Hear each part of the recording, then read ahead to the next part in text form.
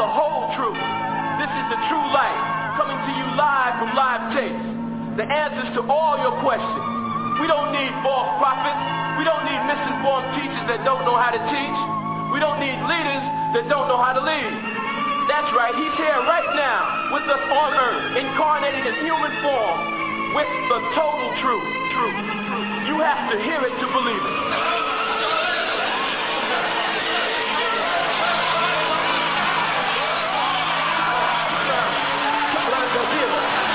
شكرا جزيلا. السلام عليكم ورحمة الله تعالى وبركاته.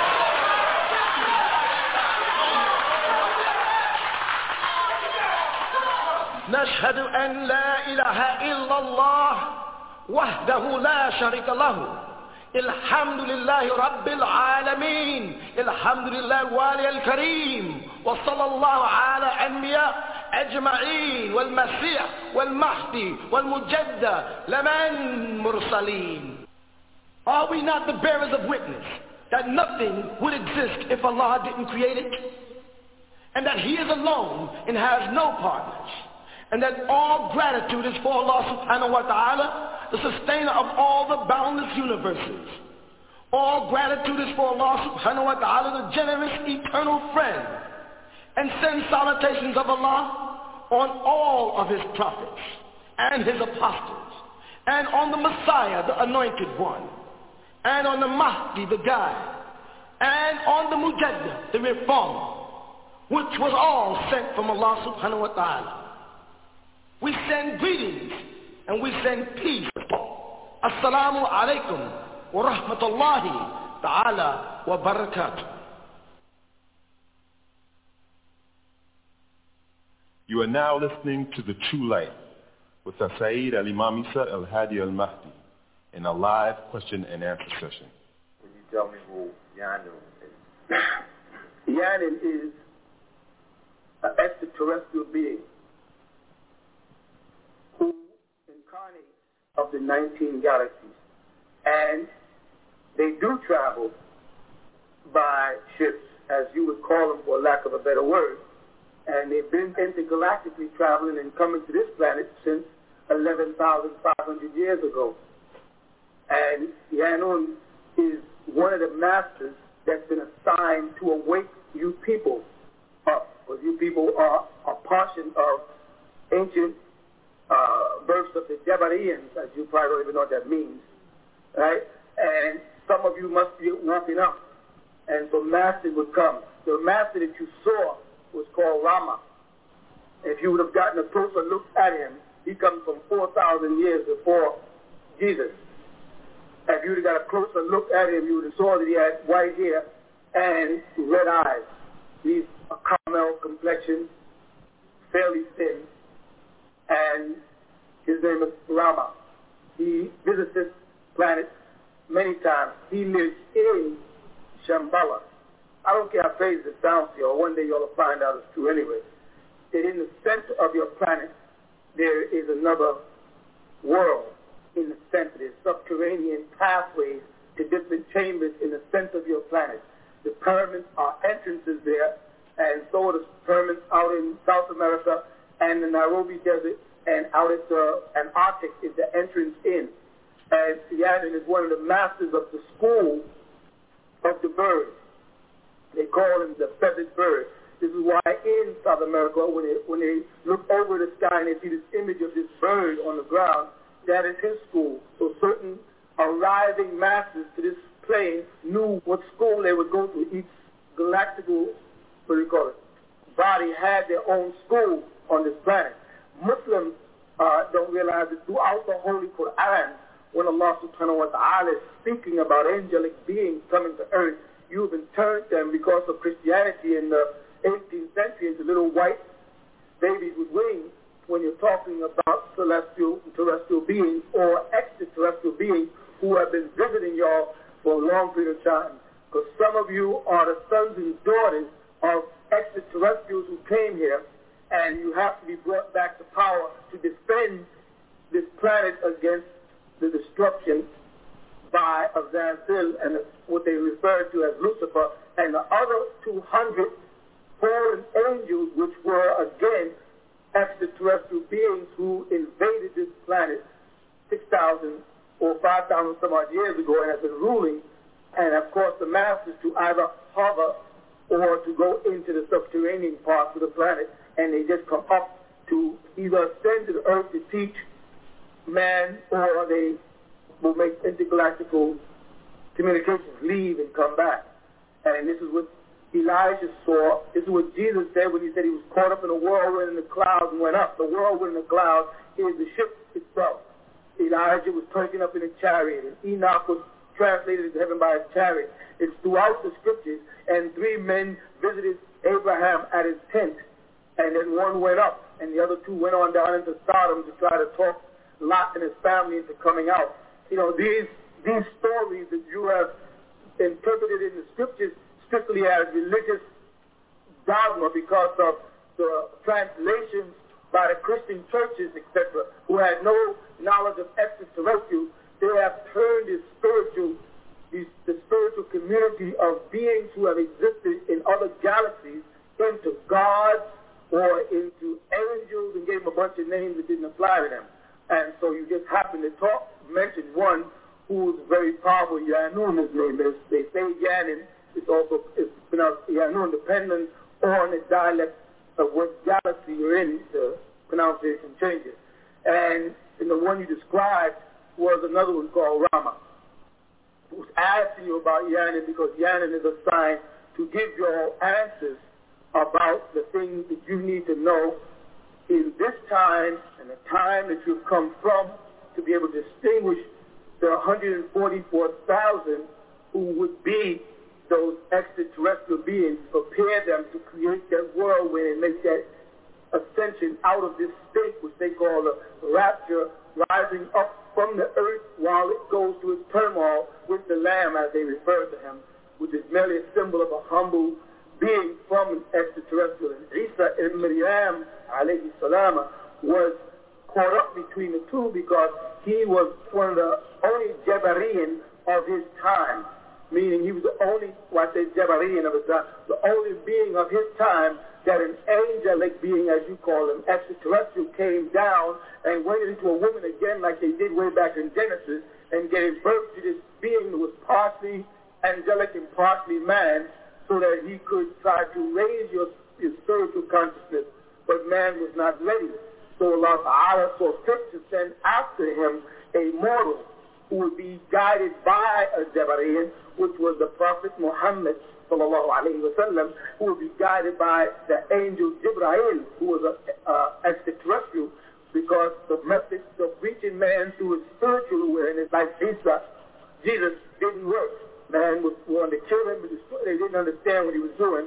And the more he would execute the power of healing and things to show them that they had the same power, some of them, because that's what he said, I only was sent to a certain group, a lost sheep. I got to find a certain group of people, you know, but the people who he was not sent to, they didn't like him. They persecuted him and in turn wanted to kill him.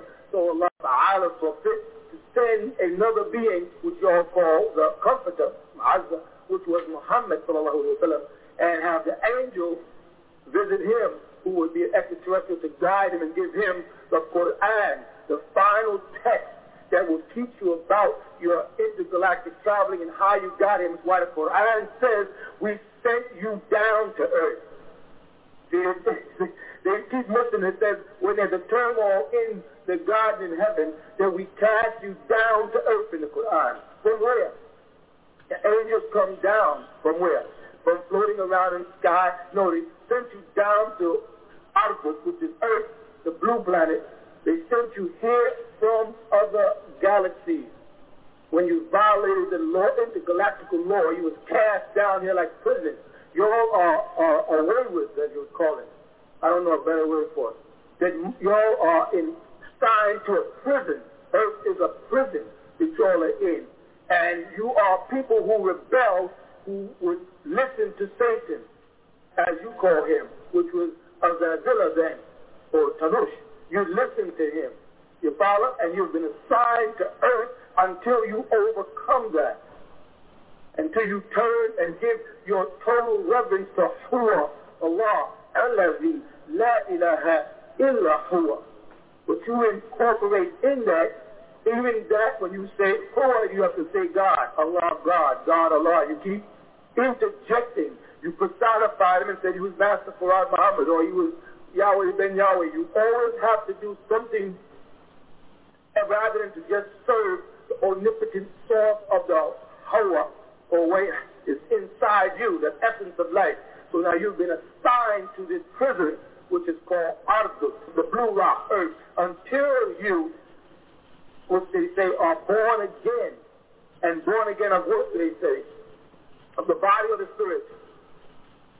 Of the spirit. Y'all must be born again of the spirit. You must be transformed from being this mortal being who is destined to die back to immortality. You follow? You must become a supreme being again in order to be worthy of intergalactical traveling again. So now what has happened, the devil's seed is in the earth, mixing in with the God seed as you'd have it, and it's keeping y'all bound to the planet and creating new dogmas every day, new deviations from the fundamental truth and calling it religions and sects and all different types of denominations, Sunni, Shia, Ahmadiyya, Bilalian, black Muslims, Hindu, Buddhists, and just creating new dogmas to keep you from seeing the straight, the Sirat al-Mustaqim, as they call it, the Sirat al-Mustaqim, the straight way of those who made the pathway through the galaxies. The Sirat, when they say in the Quran, اهدنا الصراط المستقيم صراط الذين أنعمت عليهم غير المغضوب عليهم ولا الضالين. They're telling you, I want to be guided, اهدنا الصراط المستقيم. I want to be guided to that way. I want to get back out of there. صراط الذين أنعمت عليهم. You know what I mean? That sirat of those who you have given your grace, Allah Ta'ala. غير المغضوب عليهم ولا الضالين. I don't want to be like those people who got the everlasting curses, who's damned to this earth forever. Well, as Darlene, or those who deviated off that path that was leading from Malakut to Nesut and went somewhere else. Or as they translated in modern times, have left the path of Deen al-Islam and went into other denominations of thought. And you deviate from the path of Deen al-Islam when you deviate from the path of Millah Ibrahim, when you deviate from the religion that Allah Ta'ala gave to the Prophet Adam, which was the way you should work your way back to Jannah to Idris, back out of this plane and back into Malakut, the domain of angelic beings from which most of you have come. But some people here have made an everlasting pact with Azazillah or Sanush, this being who ruled who tried to overthrow Mikael in Malakut prior to the birth of your planet. As a result of that, was cast down. Some mortals have succumbed to him and begin to worship him in a subtle kind of way. One of his names is God. And they have taken it and called Allah God and Jehovah God and Akhira, etc., etc., etc. You follow? So you just happen to touch on a very sensitive subject. And I am here to try to bring you all back to that teaching. But I got to start with what you understand. I got to start giving you what you think you want, so you learn how to think on the level of what I have to give or what you know you need. But I can't start by pouring out. I've been teaching for 20 years on earth, in and out, visiting in and out of here. Different beings speak to you at different times through me, trying to answer all of your questions to prepare you for the real knowledge, the real information that you have to have after you get through wobbling in how great you are and how you got here and how you're Abraham and you're Peter and you're this. When you finish all that ego tripping, then I can get down to teaching you the truth about things and prepare those who are supposed to leave here, to prepare so when the ship does come, they can go. You follow? And I know that sounds crazy, but he wants to make me sound crazy. That's why he made movies like Star Trek, because he knew this knowledge. The devil, Iblis, he knows these things. And that's why he saturates the television with a bunch of things like fiction, so that when the final truth comes, I say, your whole concept of religion in the Bible is wrong. You don't even know what you're talking about. You're talking about intergalactical beings. You're not talking about angels. You're talking about the ultimate source of all existence. You're not talking about God and Jehovah. Those are just expressions. When you say Allah, you're saying El-Hua, Yahoo, oh, he who is. And you cannot define him while still confined to this prison called the physical body on earth. It's amazing. This is amazing to me to hear people from this planet asking questions about such intricate things. It is really amazing.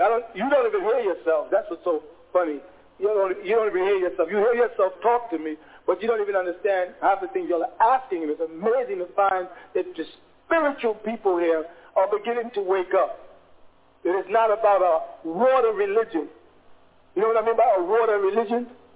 When they dip you in some water and say you're baptized, or you go to Mecca and then say I'm a Muslim, where it's just a physical aspect of the deed.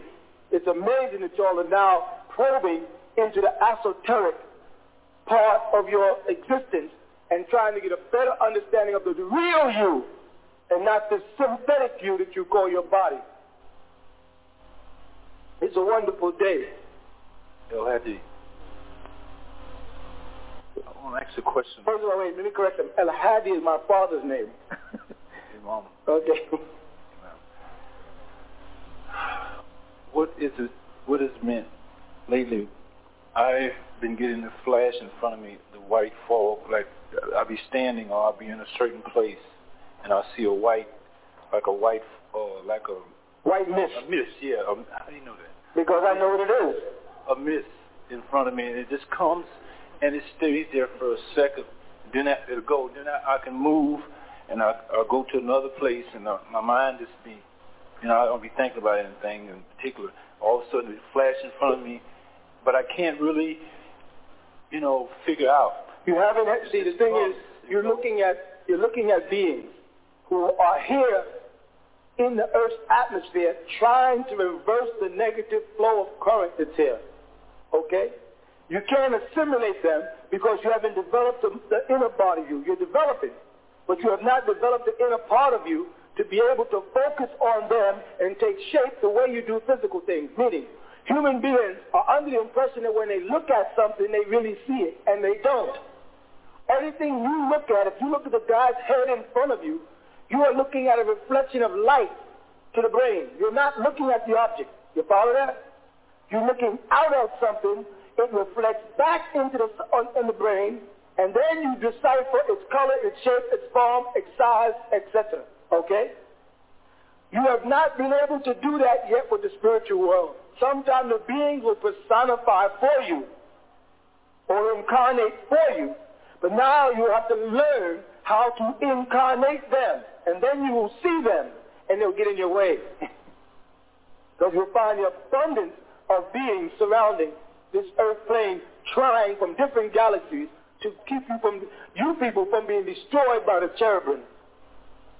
And we're trying to wake you up soon enough to get you back, but it seems almost impossible. So many people have learned to love the cherubim as opposed to the seraphim. Okay? Why the people of Solidarity, why would we allow ourselves to, why are we in this condition? Why can't what's in us, the inner being, be brought forth, and the greatness that Allah subhanahu wa ta'ala put upon us? Our ancestors, these are things that our ancestors did, and we are the children, our children's children. No. Your ancestors, let me correct you, your ancestors were also being visited by beings that try to help them, because in the realm that they were in, they had their degree of devilishment also. You follow? Lot, don't forget Lot turned against Abraham and went down to Sodom and Gomorrah because he thought it was a better place to be.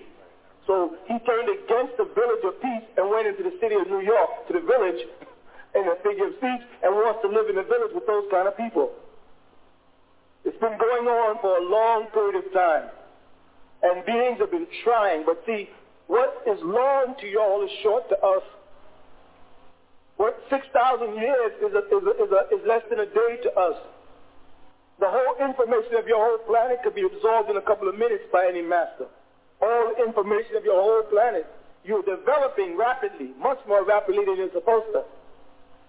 Recently this week, the snowstorm, was there any significance of the thunder and the lightning? Yes. If you would read a book that I've written called the Book of Revelation 4, I explained last year to expect these things. Some of the people in the class now, I told them this is the worst weather you're going to have in a long time. And what has happened is there's a clash of currents in the universe now. This is going to sound crazy again. I have to keep saying that because people think I'm nuts. I don't mind being nuts. They're so beautiful, it's nuts. But there's a council that meets on all of the different planets that are in your solar system and outside your solar system. All right, your planet is lined up for evaluation next. So you have a lot of intergalactical traveling taking place here now. People coming in and going into the center of your planet. That's why they're saying there's so many UFO sightings all of a sudden. This is why people are turning back to the church. People are getting so spiritual all of a sudden. Everybody's talking about the Spirit and the Holy Ghost and being born again and being saved and becoming Muslim and becoming Black Jew and becoming Hindu and becoming Swami, and there's a yogi here and there's a yogi that. That is the work of the masses preparing you. When that happens, the currents go out. That's why all the prophecies say the sky shall be blackened and there shall be earthquakes and storms and the moon shall turn like red, turn to a ball of fire. This is the time. There's a galactical alignment. Y'all had a photo alignment a couple of weeks ago. They didn't even tell you all that. They put it on the news after it happened. They never told you why. Because I told y'all that because there is no North Pole, every time the elders enter, the mothership comes over the North Pole, that magnetic thing, because those are light reflections at the North Pole, those are ships coming in. And they throw your planet off. Your planet is off its axis already. It's 23.5 degrees off now. Because of ships entering into the center. In the center of this planet, there's a sun. The diameter of it is 6,000 miles. And each layer of your sun, your planet, is not a solid. You couldn't be a solid and be 6 trillion tons of weight with all the metal. This planet is not a solid. It's hollow. And in the center of it, there's another whole empire which we all refer to as Atlantis or Lemuria. All right, there's two of them. They went for so long, so I'm not going to start explaining Atlantis. But the weather is out now because there's beings coming through, and they're interfering with your layers. Your ozone is thrown off now. So you're going to have abstract weather. You think it's funny now? Give it 2 more weeks and see what happens. It's going to be so cold in March, it's going to be ridiculous. Your time belt is off. Your planet is working on a time belt. Time belt means you have ticks in your time. You follow? You have been calculating the ticks, but ignoring the rest. You know anything about music? You know there's a beat and a rest, a beat and a rest. But when you're looking at your clock and the devil shrewdly put batteries in to take out the ticks, because you were going tick, tick, tick, tick, tick, tick. But in between those ticks, there was a rest that you were not counting. Instead of being 23 hours, 56 minutes, and 6 seconds, you really had 26 or 27 minutes. I'm 48 minutes going at the same time. The beings that I'm speaking about, intergalactical beings, move on the rest of your time. It's a counter world, a 4th dimension, is linked to this 3-dimensional world you're in. And when they're making communications to set up the council, which you refer to in the Bible as the 24 elders around the throne with the 4 beasts, or in Ezekiel, that same council that has been coming here since the beginning of your planet, right? When they're coming from other galaxies here to have a meeting on whether or not to let this planet destroy itself. This is what it is. You people have got to the point where you are about to destroy yourself, and they're trying to save you, it says in Revelation. What about those who have the fear of the Father on them? The Master says, hold back the winds in Revelation. Don't destroy it until we get there. But you won't come. It's right in the book. Don't destroy it until we get there is where the seal, but you won't come. Some of you are spiritual beings, I gotta tell you. when the sons of the Almighty came down centuries ago and went to the daughters of man, they gave birth to what you call reptilians or Jebarians, supernatural beings who have now mingled amongst men so well that they forgot who they are, except for that dormant feeling that keeps looking and saying, why does everything happen to me? Why am I different? Why am I not enjoying this party the way they are? Why do I not want to get drunk and smoke reefer like they do? Why am I sitting in church saying I don't believe that white man on that cross is Jesus? Why is something happening different? And other people in the same room are sitting there and accept anything. And you look at them like, how can you accept anything anybody says? Well, if you're one of those people, they've always been saying, why me? Why when they run, I'm the one that falls? Every ski, I get the broken ski.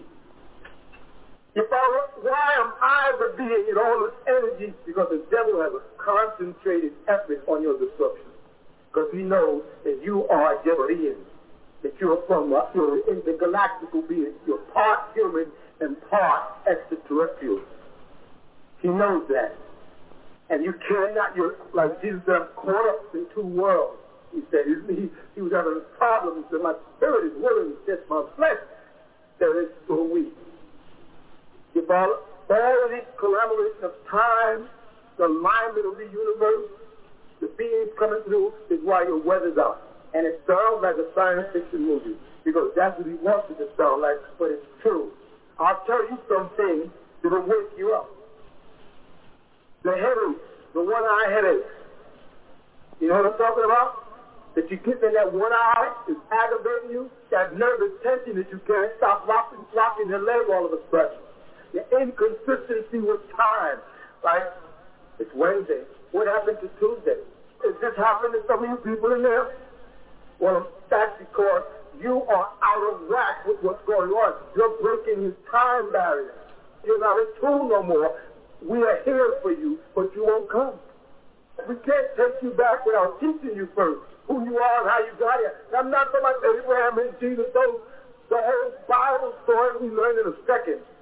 That's your history. You got one of the shortest histories of all everybody. We've existed for 76 trillion years. We've been incarnate in planets since 11,500 years when we first built Atlantis here.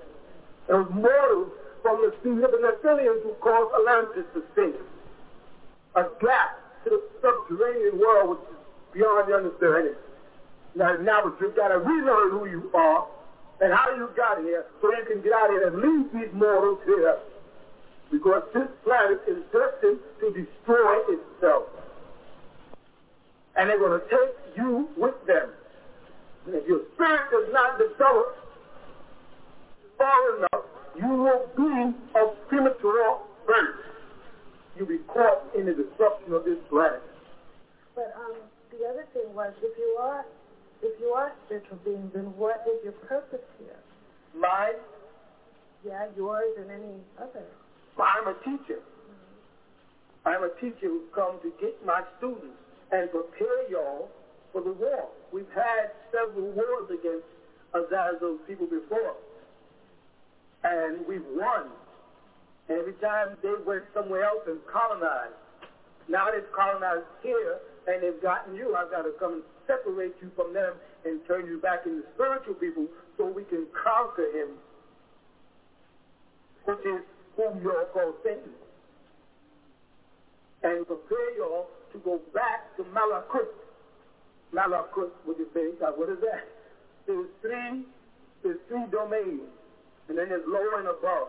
Nessus, Malakut, and Lahut going up. Nessus is the abode of humains, which is what y'all are, the ones on earth. Malakut is the abode of Malaik, angelic beings, as you call them. And Lahut is the throne of the omnipotent with the seven veils. You follow? Okay. Solid, liquid, and gas. Okay. You're in solid. The angels are in liquid. And the Almighty is in a form of gas. Okay. All right? Now the liquid can become vaporized into gas or hardened into a solid. Now I'm here to turn the solid back into a liquid and then back into a gas.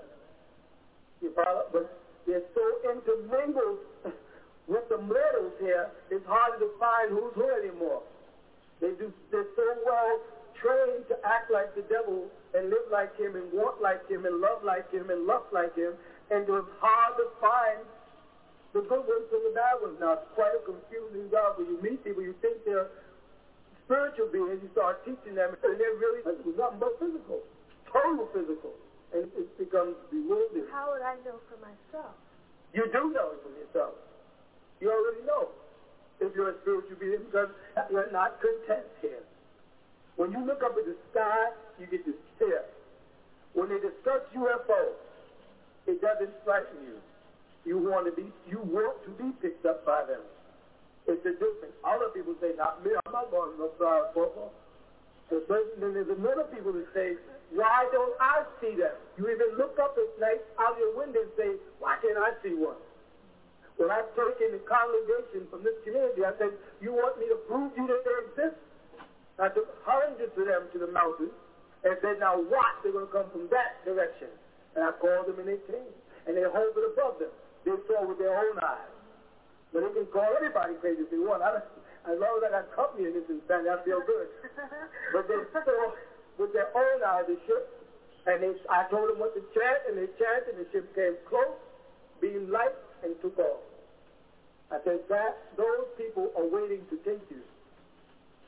And that was it. That's my job. And you have got to accept it before he realizes how dangerous I am, and then I'll have to leave. And many times as we're sent to you, you either turn us into gods, or you call them prophets, you got all kind of crazy names you make up, because the men here cannot follow another what appears to be mortal without making him some type of a deity. Because they can't see it themselves. I mean, I'm a man too, so he must be God. Instead of just seeing themselves as students or neophytes, as you would have it, learning they have to turn you into a god or something. Or we would be gods compared to what the powers that you once had and that we have now. We would be gods compared to that, but you have the same power dormant. The same way your fingers there can play a piano. Right? Now, everybody can. But everybody has the ability to, who has working fingers to play the piano. Only a piano player knows that, though. And they say, well, anybody can play this thing. You only know that as a piano player, though. You understand what I'm saying? Sometimes what happens to me is like there's this force that comes out, and it's like really bright and kind of warm, yes, but I can't seem to control when it comes out or when it doesn't. I know that when it does come out is when I've kind of left myself or my self-consciousness, and then all of a sudden it'll be there. All right.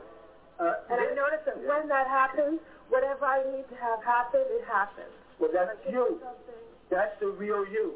Whatever, and you want to learn to control that? Right. You take and you put your hands in front. Everybody can do this. You put your hands in front of your face, and you clap your hands until you create a hollow sound, not a slap. It's a hollow sound. Not just, you hear the difference? Okay. And once you've done that, you put your hands down on your lap and say to yourself, relax and let go. And just drop. Relax and let go. And just drop. And you'll feel your body start to relax in your hands from where you slapped them, you brought energy to them, start to tingle because the blood going back into the cells. But that blood is carrying oxygen, energy. And you start to feel it move to the center of your body. And that feeling can start to come out. Then you stop it. It's exercise. You don't let it go. You stop it, and you get up and go about your business. And you practice it a little bit every day. And you let it come out a little further each day. And then you will control how well it travels and where it goes. But I noticed that other people can see it. Of course they can. But I didn't think, at first I thought only I could see it. Because that's easy. Then you don't have to explain it. It's so much easier. Because when people see things, they say, hey, what's that? And then you got to say, I don't know. Like I said earlier, you don't take on the responsibilities for things that you are. You refuse them. I'm not going to explain that. They just leave it alone. So you would have to pursue the meaning of it. in order for you to explain it. And that you don't feel like being bothered with, but you're frightened about what it might really be. Well, now you know it's really the essence of you. It's the higher of you, the real you. Now become familiar with it. And when you hear that high-pitched sound, it usually precedes it in your ear, that little high-pitched sound, move your body to vibrate at that point. You understand? Usually before it'll happen, listen, you hear like a high buzzing sound above you, right? Move your body up to that point. Sit and place yourself at a point where you have a level, where you say, I'm at the middle. Say it in your mind, I'm at the middle or I'm at the bottom or the top. And then envision that sound above you and pull yourself up to that point with that sound. You understand? And it can open up and you'll see a ship. If you're convinced that it won't frighten you, that's also part of that fear. When adrenaline raises, the sense of adrenaline, which is the killer instinct in human beings, will frighten angelic beings away. Because man doesn't have a killer instinct. And that sense comes up when the adrenaline moves. And all creatures know that you're about to kill with or without reason. So even angelic beings withdraw when that fear comes out of you. When you get afraid, they move away from you. Okay? Imam Isa, I want you to further elaborate on that word cherubim and where they came from and what their purpose here is. You want me to, or would you like me to? Yeah, I would like you to. Oh, thank you. Before the creation of human beings, Allah subhanahu wa ta'ala created a realm called Malakut. This realm was inhabited by two races of beings that had various species. These two races were called, in your present-day language, cherub and seraphim. They were what you refer to as angelic beings. But just like you have the two races on earth today, which came out of that, you follow? Prior to this, there was two on a spiritual plane. The ruler of this, or the Khalifa of that realm, was called Mikael, which is Melchizedek, or El-Khidr, which comes from the word Mik, to be like, Mislik Lillahi, to be like Allah. He was the angel who ruled all the archangels. Okay? And they ruled this abode called Malakut, prior to the creation of Adam in the physical form. And then, certain beings within the race of the cherub wanted to rule that domain because Michael spent so much time behind the fifth veil of Lahut, which starts another whole conversation, which I try not to go to, and rebelled against Michael's rule, which caused a battle in the domain of Malakut, which you all call the battle of the angels. You see? And the angels that stayed with Michael, the seraphim from his race, were successful over the cherubim. And the cherubim were utterly removed from the plane of Malakut, except some of them who did not follow the wicked one, which is not who you know as Azazil or Iblis. This is before him. Okay? What Mikhail did was he took one of these young cherubim as an example, like Allah subhanahu wa ta'ala put the tree as an example of good and evil. He put one of them in the midst of the seraphim to see if they could repent, save this race by raising him in truth, the light of the green light as opposed to the red light. They're two colors. Okay. This being that they raised became known, he was from amongst a race called the Jinn. He was called Jan, the father of the Jinn. They were the Kafiruna originally, who covered the truth about the laws of Malachi prior to Iblis. This child, Jan, was from amongst the species of cherubim. The father? Okay. So, after they took this child, Jan, and put him amongst the seraphim to rear him in knowledge to reform them. But this being raised up again when Allah Ta'ala confronted the angels up there, which are the seraphim, that he was going to create a Khalifa for the next abode, the next evolutionary stage, which is called Nasr, which you're on now, the planet Earth.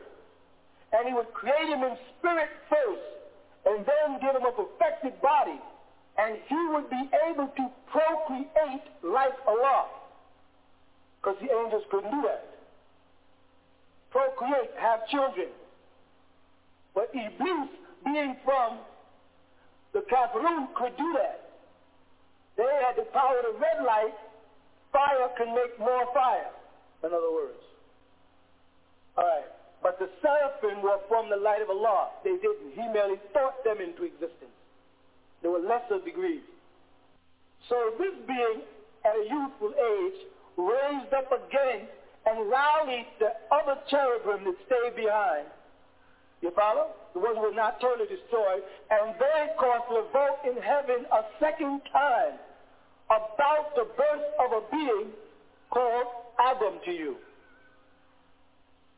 Because he told them that they were created in this being, Adam, because they were created of Narun Samun. Narun, and not Nur. But the cherubim were Nar, and the seraphim were Nur, the light, and Nar is the fire. You see? When Iblis, who was called Azazillah, when he was cast down, and Lucifer, as you call him, raised up, they questioned Allah subhanahu wa ta'ala through Mikael and said, where are you about to create another mischief maker? He was referring to beings like his descendants who caused mischief and shed blood. Allah's answer was through Mikael, I know what you do not know. You see? So this being, Jan, was very vexed at the creation of a being now of what he considered a lesser nature. He was going to be created of thin, of clay, shapes of salin, masnoon, fashion from ham and black mud. And they couldn't. He said, I am better than him. He was big-chested with pride. I am greater than him. And the angrier he became, the more of the sem came from him. Semun is when a person is huffing and puffing out of anger. The wind, the heat that comes from them is a poisonous thing that even you do when you get mad. When you go, I hate this person. This is the sem in people. That's why they call him Uncle Sam. When he sets out and send men to go on the other side of the world to kill other people, and they call it the war. Uncle Sam, Uncle Samun. This is a principle he's been using since he's come, before he came to this planet. Okay? Now this may sound crazy to y'all, but I'm sorry. So did the television 50 years ago. One day you'll find out this is all true. I'm telling you, because I was there. I'm an extraterrestrial incarnated. I want you to think I'm crazy, because that's what keeps me alive. The fact that people think I'm crazy, they leave me alone. And that's good. So this being, Jan, who was Minal Kafirun from the Kafir, stored in Malakut, in one of the lower planes of it, because each domain, the three domains, have upper and lower planes or dimensions within dimensions. 7 to the 7th power of 7, as you have it. And certain of these angels, 210. 10 were the ones that survived. They call them the unholy angels, right? And 200 he reformed there with his anger against this destined being Adam, that he felt he was better than. So when Allah blew of his ruh into the soul, his soul into the nafs of Adam, and Adam became a living soul, Allah told the angels, prostrate. All of you, seraphim, cherubim, everybody, prostrate to this new created being. And they all did, except Jan. He was rebellious, because he was from the kafirun, from the seed of the old cherubim. He refused to do it. And Allah cast them all down here to earth. You see? And Satan, as he then became known, taking on the form of a peacock at certain times, an old person another time, set out to deceive man. Man now had to prove that he was worthy of the throne that Allah Ta'ala created him on in heaven. You call it heaven, or the Garden of Eden, where rivers flow, and his maidens. The maidens waiting in heaven are your brother and sister angelic beings that you were created amongst the seraphim. They're the ones they call the servants that will serve you in heaven. They are the seraphim. They're the ones that protect. But Allah put cherubim on the gate of heaven, between the plane of what you refer to, the plane of force, and the physical plane, the transition from Malachi to Nasr. He put a cherubim on the eastern end of it, the entrance back in through the Kaaba and up, so that man cannot just reach in because of his power and take out the key to eternal life and live forever in this ignorant state. But he said, from time to time, I will send warners to you, and they will bring messages and signs to you, that you may come back and that you may remember who you are, and rekindle the Lord in you, that you may re-enter into the abode of Malakut where Adam was originally created. You see? So the cherubim are now vowed in earth to conceive every time the woman's seed conceives, and his vow to prove to Allah that man is not worthy of the throne, Ashr, that Allah gave him in paradise. And the seraphim, who are headed by Michael, have come to your aid many times. The third angel that visited Abraham was Michael. The one who visited Moses at the junction of the two Niles was Michael. The one who sent the dove down to Isa and Miriam was Michael. See, remember Gabriel said, and when we came to Mary, Michael was there also.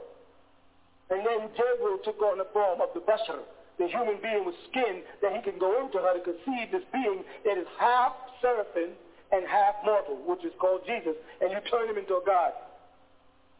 So what you've done is you've taken the extraterrestrial beings and they become terrestrial when they come here. They are really celestial beings who become terrestrial here, and you call them angels and gods and all kind of things that make you feel good. So you understand now who the cherubim are? The cherubim are the kafir, from prior to the creation of Adam. Okay? Thank you. We will continue with the man of the hour, Dr. Malachi Z. York, the reformer for this day and time, right after these messages. All Eyes on Egypt presents the Holy Tablets, backed by popular demand, written and transcribed by Dr. Malachi Z. York L., the receiver. This is the scripture that is divinely inspired that will bring about a long overdue change. Like the phoenix bird rising up out of its ashes. Up, you mighty people, come forth like Lazarus from the tomb. This tablet is food to feed the hunger and to nourish the soul, to give it strength. Rise up, stand up, be counted amongst the people of this world. Be the first to get your copy of the Holy Tablets while supplies last. At All Eyes on Egypt, Monticello, Georgia, 706-468-2319. Tune in to the A.E.O. Tablet Show every Friday and Saturday night at 9 p.m. Eastern Standard Time on WGAG Radio. Hey man, hey bro, man. Hey man, I see you got that book in your hand, man, written by Dr. York, man. Where you get that book from? Cause, shout out, man, I've been online, I've been on eBay, I've been on Amazon, I've been on some of them goddamn bootleg ass Dr. York sites and shit, man. These motherfuckers charging damn near rent money and a goddamn down payment on a house and shit for some of them Dr. York books, man. It's hard as hell to find a goddamn one. Then I went fucked around and went on goddamn Amazon. They were selling the holy tablets and shit for it was a goddamn notebook. It was a goddamn holy tablets in the goddamn binder, man. These motherfuckers charge like $600-$800 for these Dr. York books, man. Hey, man, what can I goddamn get me one of them Dr. York books reasonable, man? You know what I'm talking about? I'm talking about like at least goddamn some of his shit, man. These motherfuckers really motherfucking charging out the ass, shouted. I need a legit place. Where the fuck can I get me some Dr. York books at, man, that I won't motherfucking goddamn go broke over? You feel what I'm saying? Yeah. Does this sound like you? Well, of course it does. Or, matter of fact, it did until you found out about All Eyes on Egypt in Monticello, Georgia. That's right. All Eyes on Egypt in Monticello, Georgia. You don't ever have to worry about where is your money. Who can you speak to? All these bogus, fake, bootleg sites that are perpetrating and pretending that they're selling Dr. Malachi Z. York books, and even if they did, they're not selling it at an affordable price. Don't go to no one else, no robots, no websites, no none of that. Get all your Dr. Malachi Z. York books right here at All Eyes on Egypt. Man from Planet Rich is at $19. The El Holy Tablets is at $70. Also, let's not forget the Sacred Wisdom of Tahuti. That's in right now. Get it now while you can at $25. So much more. The Right Knowledge series, the Christ series, the Mohammedism, the Mosism, the Christism. We got everything. The Luciferian conspiracy. Everything's written by Dr. Malachi Z. York at a legitimate, affordable price in a legitimate store authorized by Dr. Malachi Z. York himself. Don't waste your time, don't waste your money, and enjoy the rest of your life knowing that All Eyes on Egypt in Monticello, Georgia is dependable, trustworthy, and authorized by Dr. Malachi Z. York.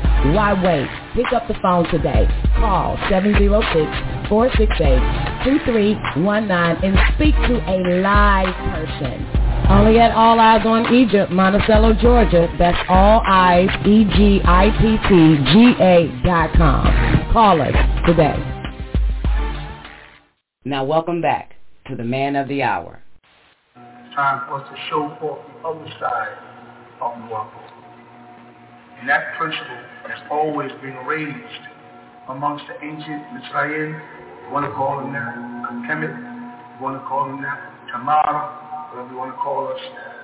The principle is called Maat. It's the first principle of every order.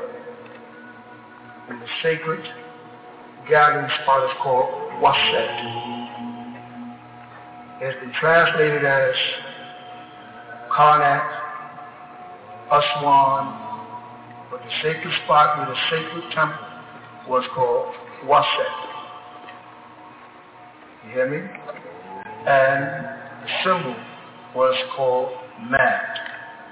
Maat has been often interpreted to mean justice. I think in the Islamic world, the best interpretation of Maat became jihad. And those amongst them that were physical took jihad to mean physical war.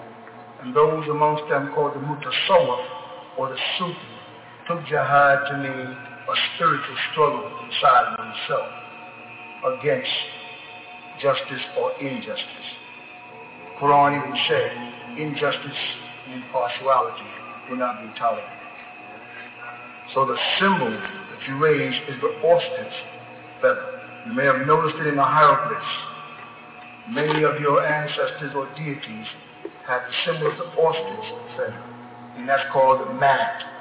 That's the foundation of all the mystical orders worldwide, be they Native American, Freemason, Essene, Magus, Knights of Columbus, Shriners, Theosophical Society, Astara, Rosicrucian. They all go back to the Maat. And this is why they say one of the first things that was created was the quill.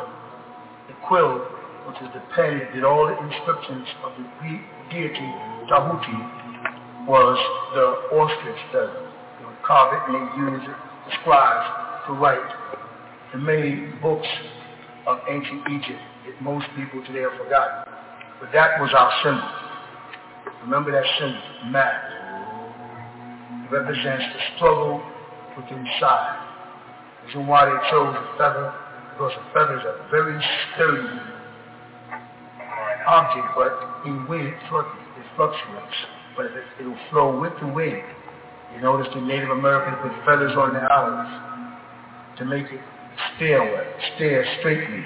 Or in ancient Egypt, that same symbol represented steering the ka and the ba through these troubled times, these winds.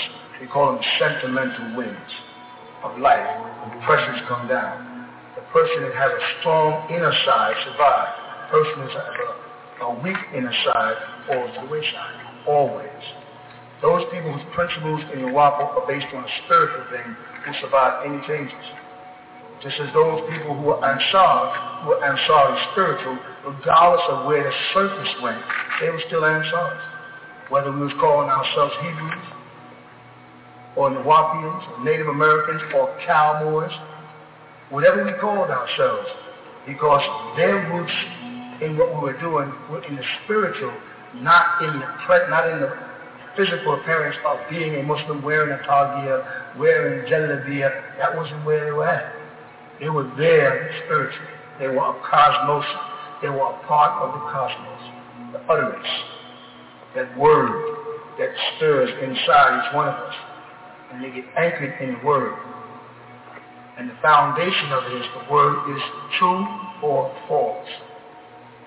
False manifests in the physical, truth always in the spiritual. Because you can't lie in the spiritual sense. You cannot lie to your soul, because you cannot lie to yourself. And that's why in the language Hebrew they had nafesh and in Arabic nafshi. And you had combined the word spirit and self as one word. You could not lie because you cannot betray your spiritual self. You will tell yourself the truth. So you are your best master, thus you are your best God. Because you cannot lie to God. And the only being that you come in contact with that you cannot lie to is yourself. So God therefore becomes the judge of the judge. That's why he said, I am that I am. Repeated, I am twice. I am that I am. They say, oh, I am that which I am, or I am whom I am. He identifies his outer part, his outer being, and his inner being. He never told him his name. When they ask you his name, say, I am that I am. You have to learn the principle that I am that I am. Merely means what you see is what you get. It's a very simple. It sounds complicated. They've turned it into all these different mystical interpretations in the Kabbalah of the Jews, but simply means I am that I am. No more, no less. So cosmosians, if we're going to spend this evening before we go into the ritual, is to ask you questions about the spiritual. Be careful, because there's several levels here of cosmosis. Everybody's not on the same level. So you can't ask me questions and expect me to answer questions from the white or black level and then the crimson level. You'll be getting answers to lessons they haven't studied yet or degrees they haven't gotten into. So you have to be wise enough to have the question vague enough that I can answer it vague enough in order not to probe into what is not ready for certain people who have not raised to that degree yet. All right? Any questions that you want to? I know one thing everybody keeps asking me, let me add this, is in our principles it says you got to take a long walk on a short path. You say, what do you mean by that? What it means is, I said that way back in 1970. What I mean by that is we had a very short period of time to take a long walk. It takes most people a lifetime to be just a Christian, or a lifetime to be a Jew. for a lifetime to be an Egyptologist. And I said, well, between now and between 1970 and the year 2000, we have 30 years. We got to take a long walk on a short path. The short path was 30 years. The long walk was the amount of information and the amount of schools of thought that you would have to go through to be transformed from mortals to immortality, transformed back into gods, back into deities, back into nothing. That was going to be a long journey on a very short path. That's what it meant. If you want to be a good cosmos, you've got to learn to take a long walk on a short path. And most of you who walked with me for years have gotten so much information that it baffles the normal pedestrian when they encounter you on the streets. How could you possibly know that much information? The answer is, well, I took a long walk on a short path. And you're still on just one of the long paths. It's taking you to a short end of a stick. Any questions? Yes. Make yourself heard, Alex. What do we do about the knowledge we didn't get? Like, say for people that came when we were in New Waffle, how does the knowledge from the other schools behind us affect us being the goal? That's such a good question. It's frightening. Because what I found out, that you have two types of old timers. I should say years ago, old timers are faithful but not true. You have two types of old timers. Those that were rooted in the community physically, again, those that were rooted in the community spiritually. Those that are rooted in the community spiritually have a lot of spiritual insight on things they learned from me over the years. And that's their strength. But those that are rooted in the community physically were looking at me the way Musa looked at El-Khidir and thought they knew what they was looking at and thought they was figuring out what I was doing. And as we get down this far, some of them look over now and see they never really understood the man they was talking to. You follow? So some of you people who just got here will never be able to have those schools. And you should have had by now spiritual masters raised amongst us who had taken that long walk on a short path and been able to come and instruct y'all in the many experiences that they went through while walking that path with me. Unfortunately, so many of them didn't because their hearts wasn't in it. They were just here physically. They weren't here spiritually. They never really heard the message. You with me? So we missed those areas. It doesn't mean, believe me, that old timers are good. That's not true. Both of them are faithful, like I said, but they're not true to me. They'll be the first one to stab me in the back. You follow? Because they were not groomed to be true. They came out of a world where dishonesty and self-preservation and self-righteousness and ego was the reigning force, and introduced them to a culture like the Ansar Allah tried to introduce, which meant restraining yourselves from the world and the families and everything else to prepare yourself. Most of them couldn't do it. They only pretended they did while they was in Ansar Allah, and they were still on the phone, they still doing all the things they was told not to do. So they never really got the spiritual side of what I was teaching. And we opened the Sons of the Green Light years ago for the Sufi, and we started and we had to stop because people were taking the lessons and giving to their loved ones. And passing it to their wife, it was my wife, so it's okay. It was my husband, so it's okay.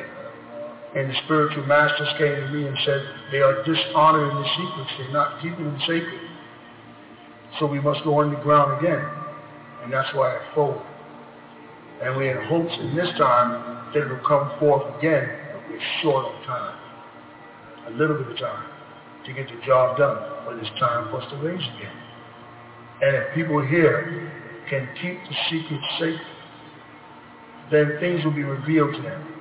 As of now, I haven't really opened the doors to ancient Egypt to you and given you the secrets that we have kept sacred for so long in Washington. Knowledge that you're supposed to know about yourself and how it all happened. I haven't done it as of yet.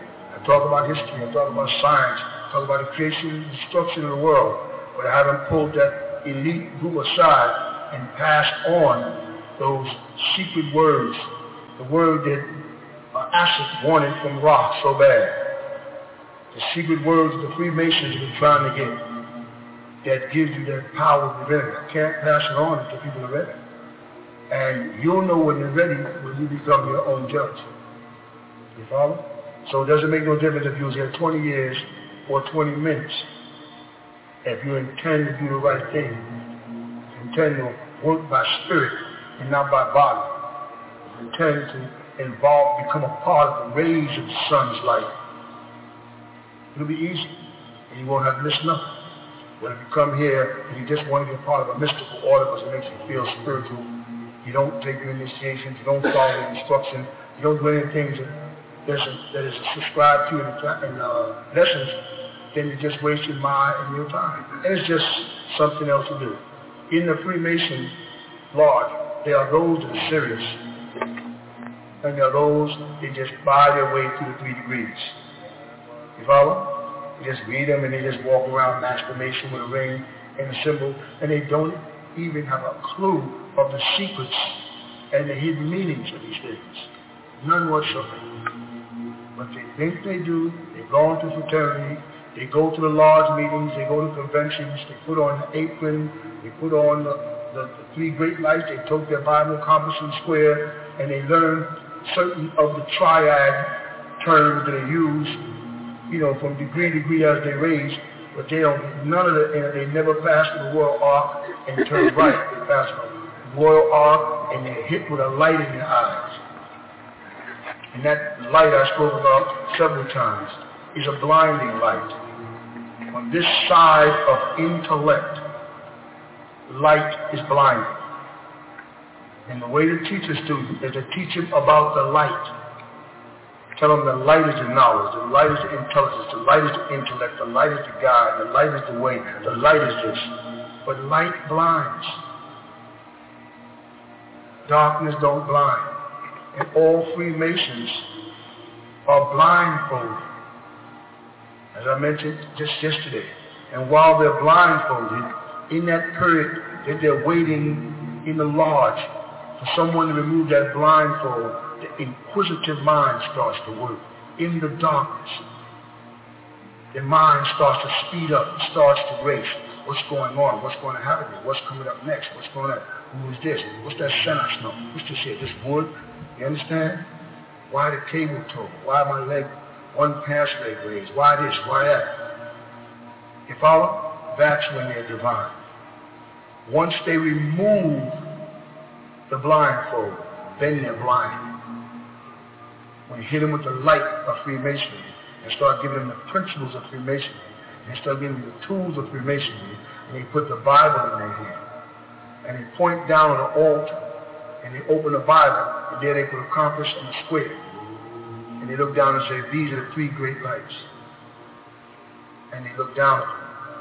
When in actuality 3 candles are surrounding the altar, and those are the real 3 great lights. When you have the person look down, they point down, he looks down, looking away from the 3 candles that represent the 3 suns, they know right there that he is blinded by the light. And that light is the compass and the square, and how they will build this Bible around him and reshape him from a God into a mere man. You understand? So in our order, all the symbolisms and all the tools that we use all are geared towards you being able to see in the dark and avoid the beam of the light. You understand? Yes.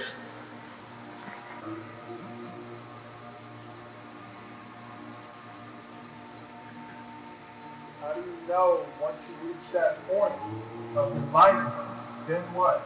See the word? See the word enlightenment? I'm just saying, see how they did it? I'll tell you when. When you get to the point in the enlightenment that in all that you read and all that you studied, you still feel there is a, what's the word? Say it again. A void. And what follows void in the Bible? Void and darkness. Once you finish all the studies, and all the religious dogma, and all the arguments of who was here first and who's the greatest, and genetic this and science this, and then you still are hungry for something. You follow? And that is the spiritual journey from void into darkness. And in darkness is tranquility. But they taught you the prince of darkness, the devil, is evil. See the reverse? And the light is right. The warmth, bathed in the light. In ancient Egypt, what they had was the three sons that you know as what? Shemesh, Utu, and Asu. They had them as Atum, Atun, and Amun. And those are the three lights that you see in the Masonic Lodge representing the three candles, or even on the floor of our lodge in Hotel, the three candles. You only need to light a candle if you're in the, let me ask you about that for a minute. If you're in the dark, are you with me? And the dark is ignorance, absence of intelligence, absence of common sense, evil. How do you have the intellect to know to strike the match? How do you know to light the candle to get the light if darkness is ignorance? So you see where the deception came in. The beings that were in darkness knew about the light. People in light cannot see darkness. While you're on earth and you look through the day, you know there's light, but right outside the earth's atmosphere, you know there's darkness. Which is more, the light that surrounds the planet or the darkness that is the universe? So which one would be more likely where the Supreme would dwell? In that light that is contained and restrained within an atmosphere based on reflection, or in a boundless universe? In a boundless universe where darkness is, but there must be intelligence. If that intelligence or if that darkness was transformed into light by combining hydrogen and helium atoms to make them create a cycle, to create a sun, to send out a beam and explode and create solar systems, there was some intelligence involved there. But that intelligence was in darkness, and the result was the light. So void and darkness was intelligent, because even in their Bible it said what? What does it say before that? In the beginning, God created heaven and earth, and what? And void and darkness upon the face of the deep. And the Spirit of God moved upon the surface of the water. Start again. If there was void and darkness upon the face of the deep, and the Spirit of God moved upon the surface of the water, the Spirit of God was moving in, and then he said, let there be. And that's when he started the chain reaction of consideration. You know what I mean by that? God created and then had to stop to see whether it would be good. He looked and said, and he saw that it was good. So when things got into light, it did not necessarily mean that they were good, because God created these lights and then said, he saw that the light that he created was, so the light was not necessarily good. And that's why in Islam they had Nur and Nar. And Nur represented the light and Nar represented the fire. And therefore that light was not necessarily good. It was always, as I said years ago, independence of how one uses it. You can strike a match to light a candle to guide, or you can strike a match to burn down the house and kill everyone. There is temperament in light. There is no temperament in darkness where there is no attempt. Because in darkness, your only fear is tripping over something you don't know is there. So if you hold still and hold your peace in darkness, divine manifests. But where there's light, there's doubt. Yeah? You'll know because your mind will reach a point where you start to say to yourself, there is more to know. There is more to know. And that hunger will cause the divine in you to come forward if you discipline yourself. Yeah? And there is more to know. It's not out of reach. It's out of trust. I can't pass the secrets on to you people until I know you're ready for them. They've been protected for thousands of years. There's nothing to play with. You hear me? Yes. Let yourself be heard. So is it good to sleep in total darkness when you go to bed? Because sometimes it wouldn't make a difference because once you go to sleep, you won't see the light is on or not anyway. So it really doesn't make a difference. Those are religious mythologies created while you was in certain schools on that, short path, right? Had to teach you the way they thought in order for you to digest those schools thoroughly. Had to teach you Islam as if I believed in it in order to get you to believe it. Because all it was about is belief. And then we had to get to the point where we had no longer a need for beliefs. If also there it said, don't sleep in dark. Why? Because the monotheistic principle, which is the principles of the physical, what's void of any spiritual knowledge, is always consumption by fire due to judgment. But in this case, the God of light is not using it for intellect, he's using it as nar, fire. The word they use in the Torah, which they borrowed from the Sumerians, was or, flames, light, in the sense of burning. So this God warns you that if you are not obedient to me, out of whatever other gods that you chose, I will burn you up. You hear me? And you're taught that in Judaism, Christianity, and Islam. If you're not obedient to me, on Judgment Day, I will judge you and I will burn you up. So the principles of monotheistic beliefs is fear of being burnt up, being consumed by fire. Meanwhile, they teach you, dwell in the light, stay away from the darkness of ignorance, dwell in the light, and then tell you at the end of the road that we're going to burn you up if you don't do everything the way I say do it. It's right because you dwell in the light. And it's the sun and the environment that ages and kills you.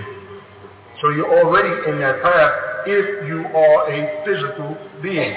If you are a spiritual being, then you spend the short time that you walk under the sun's rays to raise yourself spiritually past the care of the physical body. And it'll care for itself. It'll sustain you.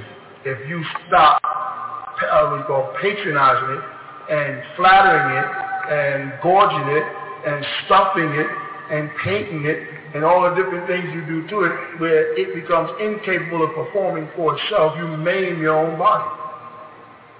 Your body is just a vehicle to carry the spiritual you through this earthly journey. And you're supposed to be raising yourself in degrees spiritually so that by the time you take the garment of flesh off, the rest of the path is easy. You just blend back into the rays. You see what I'm saying? So it's not best to sleep in dark or light or dark. Because regardless, when you go into that state, past sleep paralysis, into what they call sleep, you don't see it anyway. And if anything is going to attack you, it's because you allow it to and believe it can. All right? Yes? Does lucid dreaming or waking sleep have to do with a certain state of consciousness? Say it again. Does lucid dreaming or it's called waking sleep have to do with a certain state of consciousness? Yeah, it has to do more so with the vibrations of the body. The body is vibrating at a certain pace. That's why you have people say, when I'm getting ready to go into a transcendental state, I must drop my body down to alpha wave. Now, why would they go to the first letter of the Greek alphabet, which would be Aleph or Aleph or A? Why would they say? So where is man vibrating? Well, man is vibrating an eighth up. He's vibrating at an octave above. And he has to make that journey down to alpha wave, where his body therefore is in tune with the Om. You follow that? Now, in between those, in that, everybody knows the octave is 8 tones, right? In that, let's say, regression of sound going down, there are other beings who are able to vibrate in and out. And those beings step within your dreams, because while you're dreaming, you start dropping down. Have you ever listened to a cat when a cat is sleeping, how it purrs? You ever heard a cat? Anybody have owned a cat before? And a cat purrs when they sleep? You know, so you purring sound? That's because they're dropping down. Human beings usually drop no farther than out of the 8 to 4, so they stay in what's called sleep paralysis. They're in a paralyzed state, and oftentimes, if they wake up at that point, before their body has regressed to 1 to start the journey back up for waking up, they'll wake up and their body will still be asleep. And their eyes will open and they will be paralyzed, thus the term sleep paralysis. And in that state, the body panics, and it goes to the brain and shoots directly to the hippocampus area of the brain and starts to find solutions to things on this side and that side at the same time, and thus hallucination begins. People start to hallucinate. They start to have visions of things that they create or have experienced themselves. Remember, man is a creator and thus a designer. So he can design monsters to terrorize him or angels to guide him. He can fly as high as he wants, or swim as long, as deep as he wants in that world. In that world at the 4th level coming down from the 8 octave. You follow that? So it does definitely have to do with a mental state, which has to do with the vibrational level of the human being. And human beings have to learn to travel that octave back and forth at random. And that's what Om wants to teach people, how man starts at the 8th, drops to the 7th, and 6th, and 5, and it's all the way down. At any given time, you can go into alpha, as they call it. You follow it? And your body just purrs. Your heart starts to slow up. You breathe less, and then you start to make that transit state. If you get all the way down to 1, you're with me? Then you can get a new boost. Just like when you're extremely tired because you stayed up for 2 days, you find at the 48th hour, you get, or even the 24th hour, you get a boost, and you get this, what they call a second breath. You follow? You're working on etheric now. You're no longer working on blood. That extra boost you get when you're extremely tired and driving, all of a sudden you say, I gotta wake up. Boom, you get this surge, you're able to drive another 100 miles. That's moving into the etheric. When you learn to take this journey backwards, back into yourself, you follow the journey inward, when you get down to 1, and you learn to vibrate there, then it's easy for me to take you over into the etheric world. Because on the other side of this 1, hydrogen existence starts 1 ether. And all the way up to 8. When you get to, in the element sense, what can happen? Because the element sense is from hydrogen to 8. And 8 is? Oxygen. You see that? A gas is formed. So when you come down from 8 to 1 and go up to ether, when you get to 8 ether, you make a transformation into etherian form, another gaseous form, another form of gas. And you'll be able to travel that ladder backwards and forward. Then if anything begins to happen to you on the physical plane, between 8 and 1, all you do is drop your vibrational level and transport your essence into the etheric world and wait to see what happens in the physical.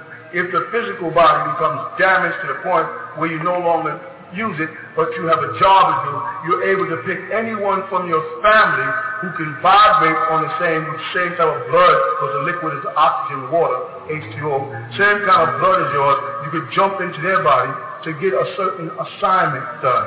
Oftentimes, relatives will come back to a person in their family who they think are vibrating the same, and the person becomes afraid from seeing this gaseous etheric image in their room, and the adrenaline produces a serum that cuts off or builds a gate where this walk-in cannot get into your body. So your grandmother who came back to get a message to someone who needed them comes to your bed, at the head of your bed, but then she turns and leaves. And she just says, I'm well, everything is fine, because you closed the gate through fear. You follow? We have to learn that monotheism created fear to cut you off from the spiritual world. Their whole philosophy, their whole doctrine of religion is based on stay afraid, fear Allah, fear the Lord, fear retribution, fear hell, fear judgment, fear. You notice that? So you don't stay in a celeste state, a bliss state. You stay in an ever-regretful state, because it's near impossible as a predominantly physical being most of the time not to do disagreeable things. Right? And once you do a disagreeable thing, and the law is if you do one sin you're going to hell, you inherit a new, more dreadful attribute, guilt. And enough guilt will make you say, what difference does it make? I'm already going to hell. I'm already a bad person. I'm already a disagreeable person, so I might as well not try to make the journey back. And that could not be far from the truth. Once you learn not to fear, once you take on the role of God and take on responsibilities for your body and your soul and your spirit, those three great principles, that's the three great sins. When you conquer them, you conquer it all. And you can make that journey back and forth. That's what Om is about. Om is not, you studied books and you may have got bored, so well, I've been reading Om, I don't see what I'm getting any spiritual, because it's about waiting until the people who join Om, because they want a transcendental meditation journey, get fed up and leave. And those people who want to stay will be here, and then we can get down to business. You follow what I'm saying? Anything else?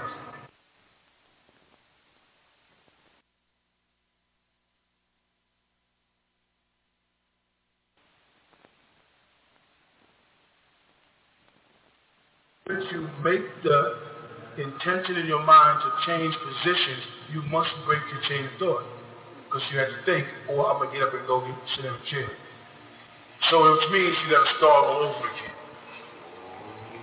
If you try to get up and pick up where you were at, it's impossible, because you put a new thought in between. And that was, I got to get up.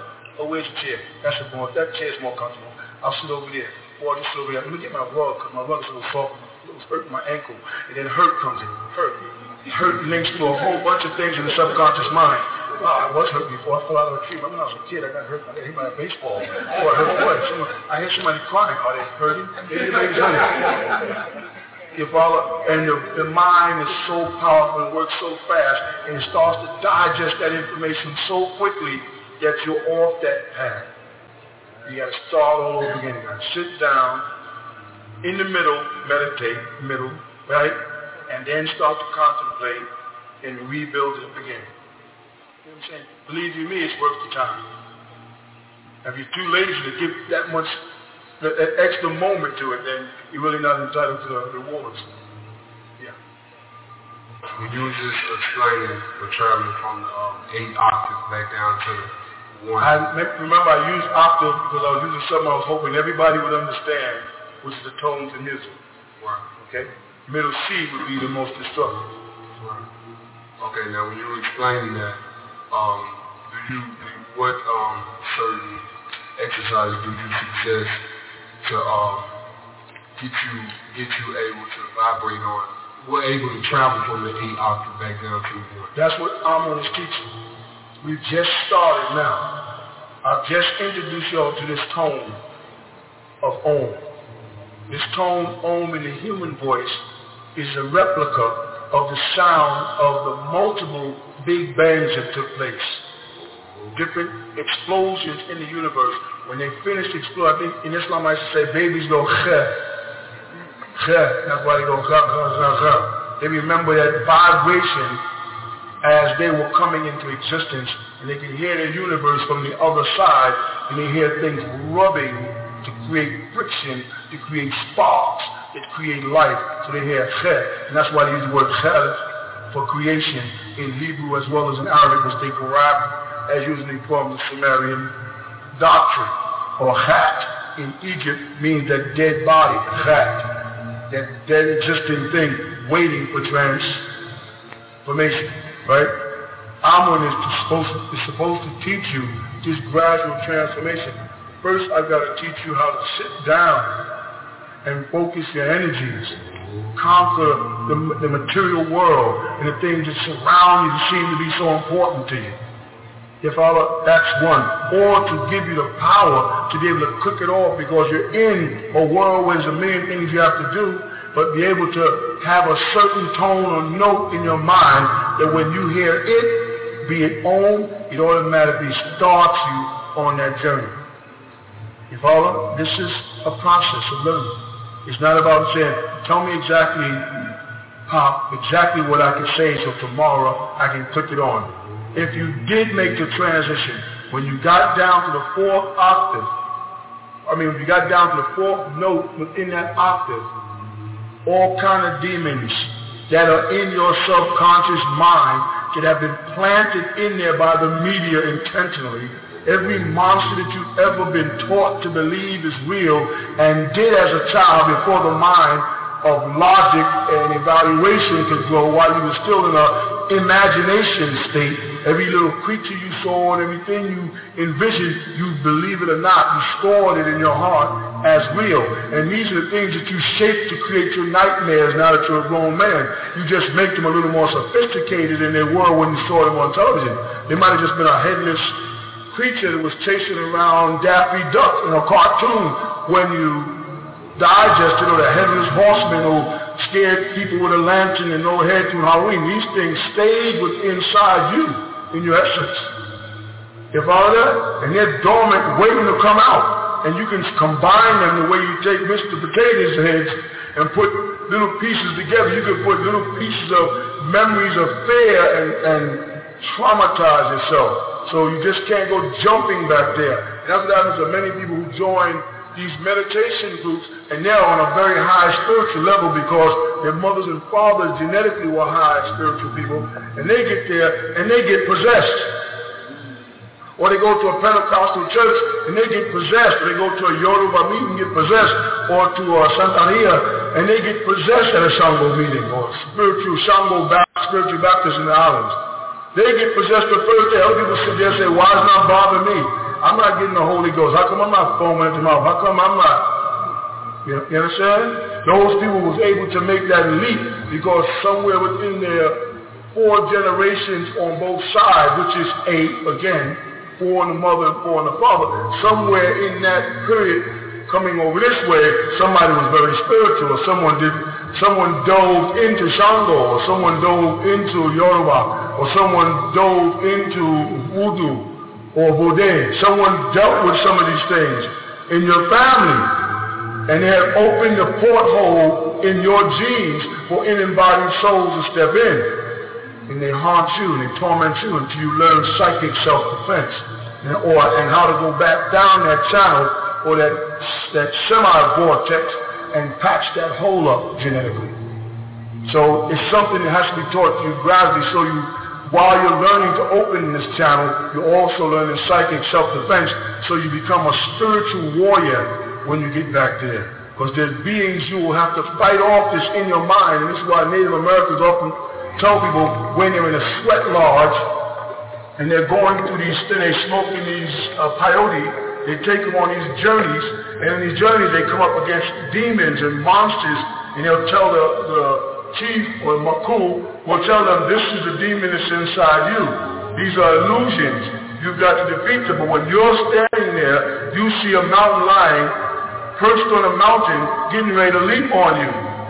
And you got to remember that you were taught by your Maku or your shaman, whoever, that this is an illusion that you're creating.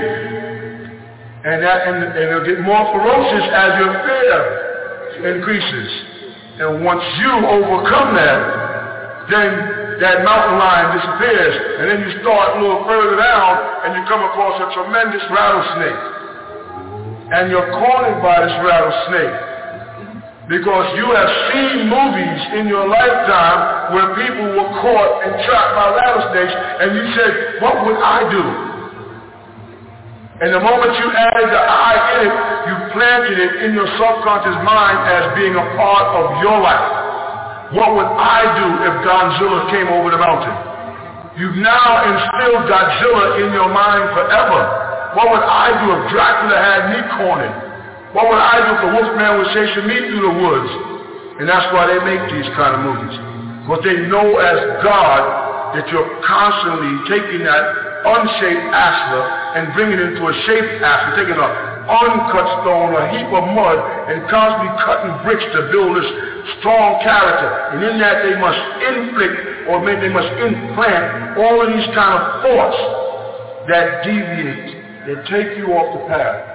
They work with us from horror. They work with us with lust. They work with us with greed. They implant all the things in us that interfere with that direct path. You follow what I'm saying? So you have to take that journey gradually, step by step, so that you also put on, as the Bible would say, you put on the armor of God. You see, because you're going to fight the dragon. And you become a dragon slayer. But you are the architect. You are the fashioner and the shaper and the former of the dragon. And only you can overcome the dragon when you give back the world of illusion. It's a battle, but it can definitely be overcome. Yes, anyone? Well, my question was, when you referred to stepping back from the physical and looking at your body or what's happening is just a play. Should we step back as far as to look at ourselves from above and see our physical body, or should we look at it from inside out, look at the body as far as this isn't me, where you say in the mind book, these desires are not me, and the other things that you said, as far as should we step back as far as look at ourselves from above and try and control our bodies like a playmaster, or just let it happen? No, you have to take control of it. But saying it is written in a book, so I can introduce the thought. Saying it from the book will not make it happen. It's just when I say something like, this is what you must do, this is written so that you can get an idea of what you must do. You can't read that and use that as the means for which to accomplish it. You follow what I'm saying? You then have to learn the path of finding yourself, of turning yourself inside out, of making that inner journey. And believe you me, for lack of a better word, you're not that far away spiritually from what you want. Otherwise, you would not have been led to this position in the earth. You wouldn't be sitting here right now aspiring to find out. There are people out there that are roaming endlessly in the Las Vegas mind. You're nowhere near where you're trying to come. So some part of your genes, be it family or whatever, is leading you towards this path for a reason. Don't try to solve it all at one time. This is the first time that I'm even talking to people of Amun one-on-one. Most of the time, I'm preaching fire and brimstone about the coming calamities of the world. And I didn't put time aside for the spiritual people because I was busy trying to reap the harvest of the physical people to get them ready. And I'm finding out so many of them are wasted. They're so caught up in that world, it's a waste of time. It is time to focus on you. That told me, that said something, that said, The spiritual sons and daughters are gathering. The physical people will gather here every Saturday night. But if you can gather here on Saturday night and be that spiritual person, you rule. You gather here only on Saturday night but have no concern about the spiritual, you're dead. You know what I'm saying?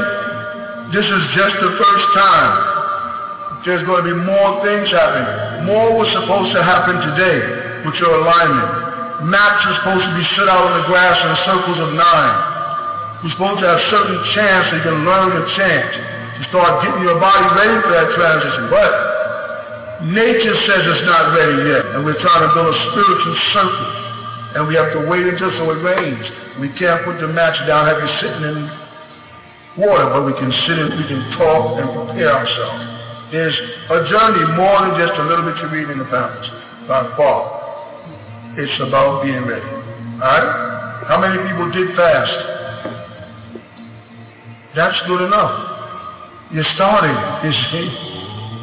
Yeah, somebody want to say something? Yeah. Is there a reason why at the age of, let's say, myself, around 5, 6, I was around adults, and I said to myself, they don't know anything. And ever since then, I've been looking for a master. Now, I thought I was influenced by, I used to be into martial arts, watching karate flicks, and I would see, these Shaolin monks and the things they were able to do. Mm-hmm. Or they do on television. Right. Or what they do on television. Right, because you haven't seen none of them do it in reality.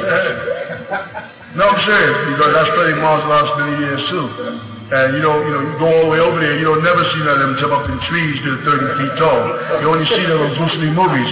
And when I went over there to study, I wanted to see them do the things that I saw, catch a bullet in your hands and all that kind of stuff. And I was told that's not real, that's a movie. After I paid the flight over there.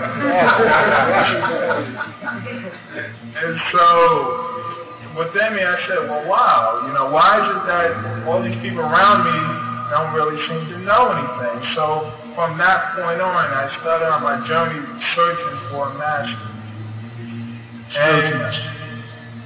Spiritual master. Right. Because you are a master. For a spiritual master or God, as you said. And so, boom, at the age of 19, I stumbled on to you. No one told me. They just went looking. I woke up and it's like, I have to find this individual. And I said to myself, the first person I come to, I'm going to go to them and ask them, where can I find? That's when he was in Islam. And I saw a brother and wife. And I said, well, where are you guys based at? And he told me, Brooklyn. I said, fine, how do I get there? And he told me how, and I went there. And I said, how do I learn? How do I become a part of this? What is this? And they laughed kind of. They said, don't you know what you're getting into? I said, well, no, but I know that I'm looking. And so I said, fine. That's when they gave me my shahada. And so on and so forth. And then as, I've gone throughout my life, there are certain things that occur to me that I don't know if it's my mind doing it or what. Other people experience it or not, which is so many times throughout my life, I'll see something, and as if I lived it, I ended my life, and I got a fresh new start, and I started from that point on, and it keeps happening. It keeps happening as if my whole life ended, I lived and died, and then I started from that point on. And it constantly is going throughout my whole life. I mean, once a month, I'll be at a point, I say, wow. And it's as if I lived that whole life of existence, died, came back, and then I started at that point. Now, what I hear is at 5 years old, you was 2 years ahead of yourself. Because at 7 years old is when the greatest part of a child's imagination comes in.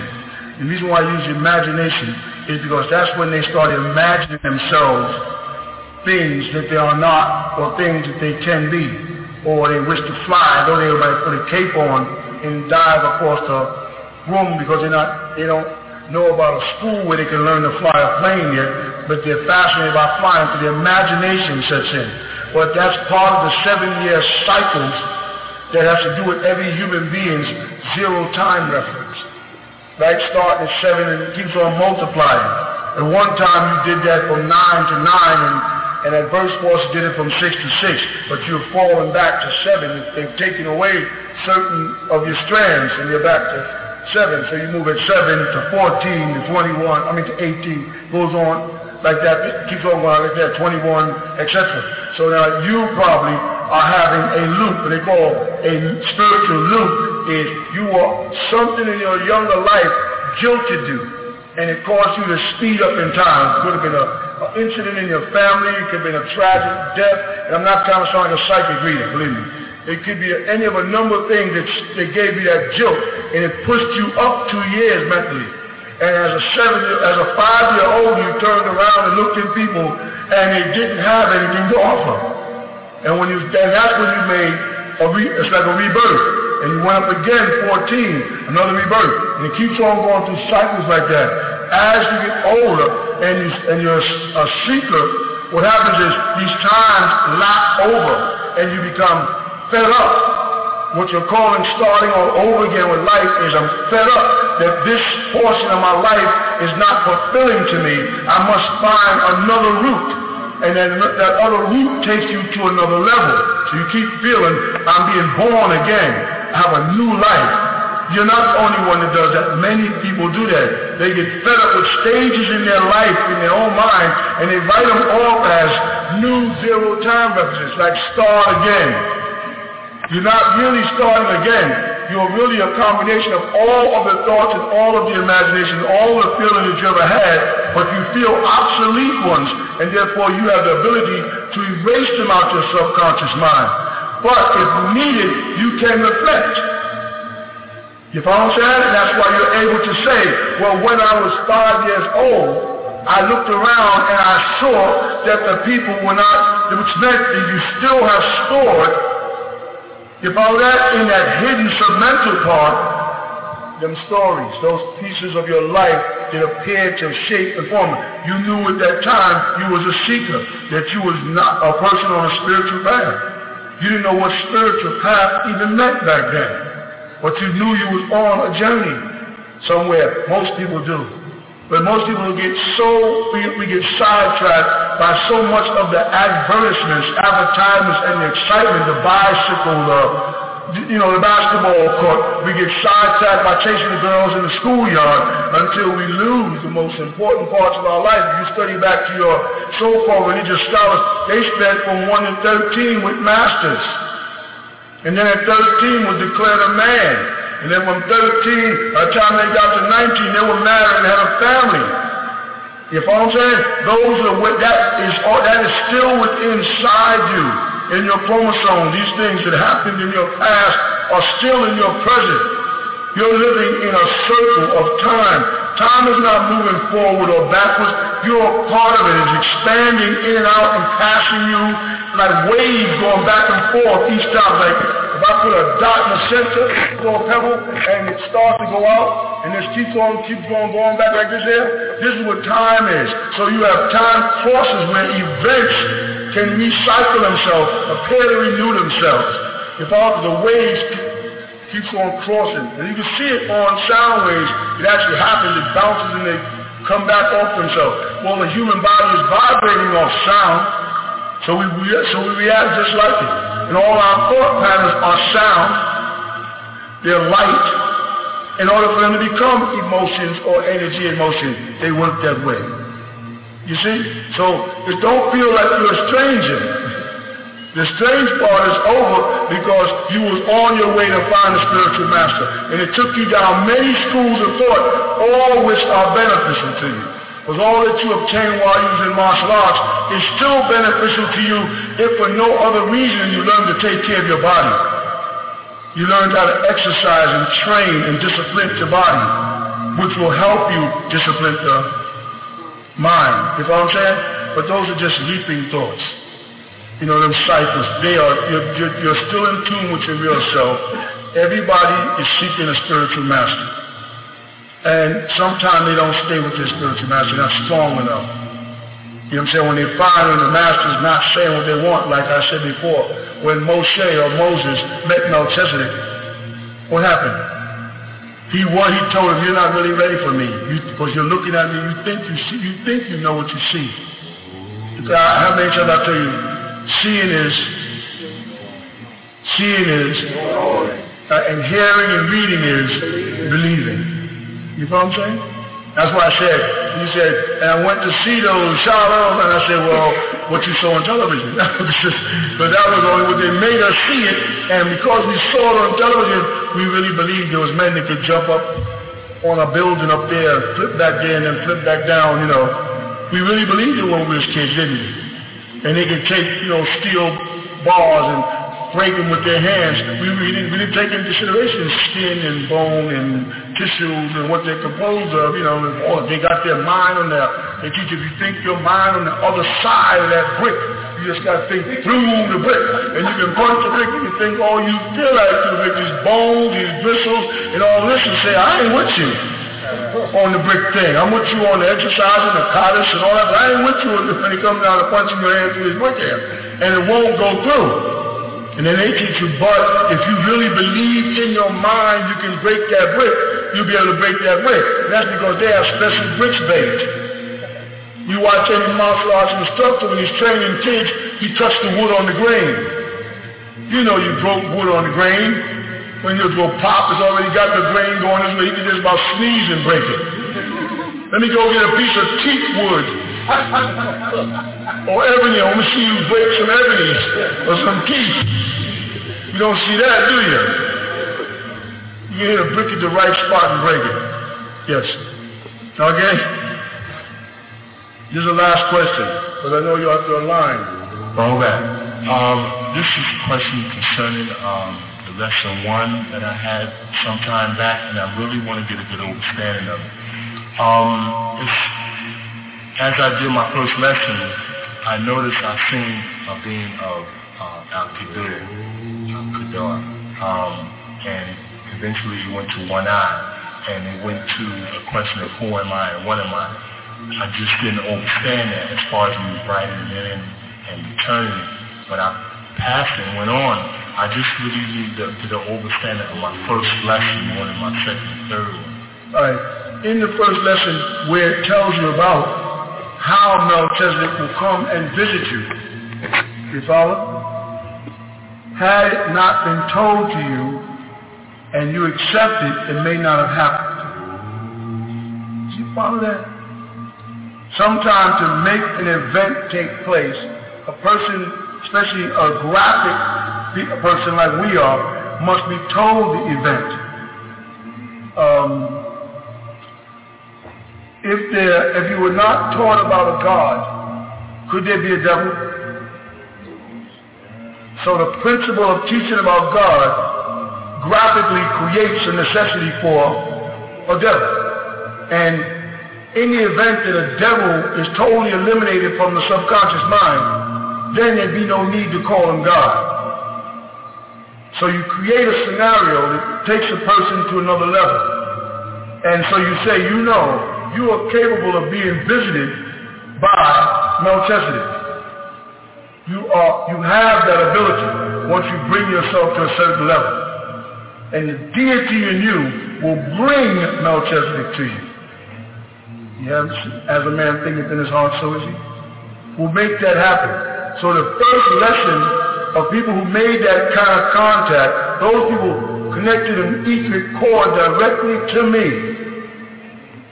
when they did that. And thus I can get through their etheric cord into their dreams and into their life on various occasions to guide them. Those who blocked it because they didn't believe it possible did not allow me to make that etheric connection to them.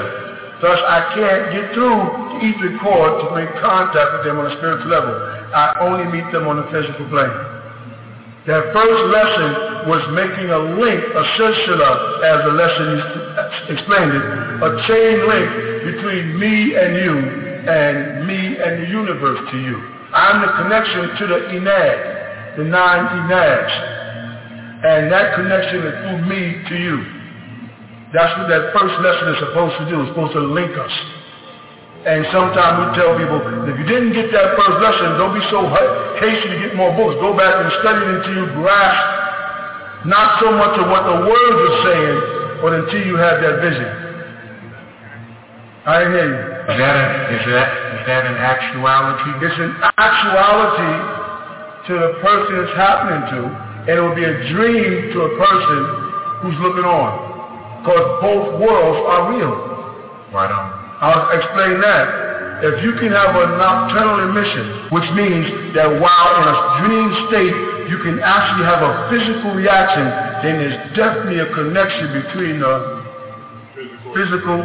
You can actually, in university, when students would sleep, we pour water in their hand and they pee the bed.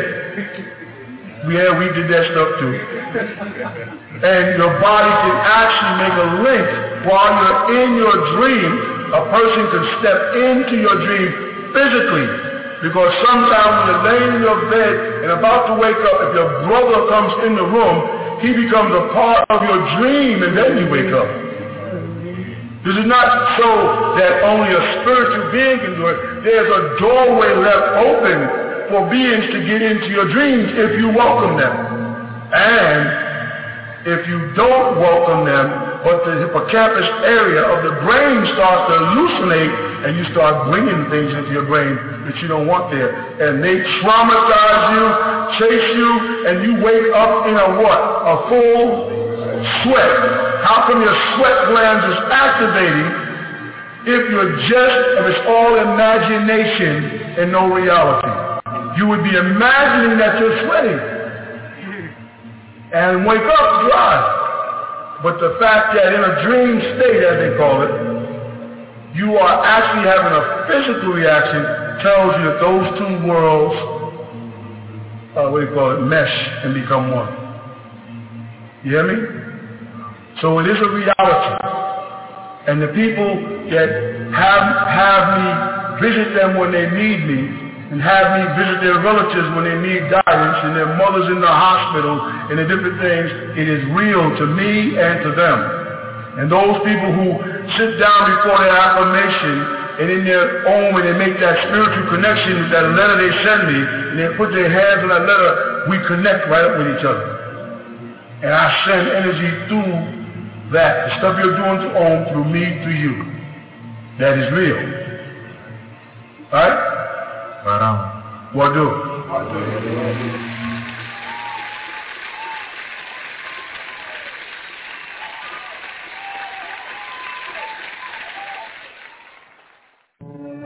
نشهد أن لا إله إلا الله وحده لا شريك له الحمد لله رب العالمين الحمد لله الوالي الكريم وصلى الله على الأنبياء أجمعين والمسيح والمهدي والمجدد لنا المرسلين أما بعد.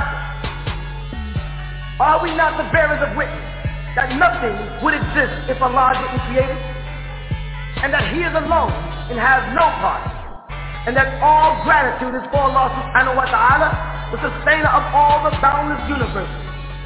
All gratitude is for Allah subhanahu wa ta'ala, the generous eternal friend. And send salutations of Allah on all of His prophets and His apostles, and on the Messiah, the anointed one, and on the Mahdi, the guide, and on the Mujaddid, the reformer, which was all sent from Allah subhanahu wa ta'ala. We send greetings and we send peace throughout the boundless universe to all. Assalamu alaikum wa rahmatullahi ta'ala wa barakatuh. The man of the hour, airing 7 days a week at 4 p.m. Eastern Standard Time on WGAG Radio.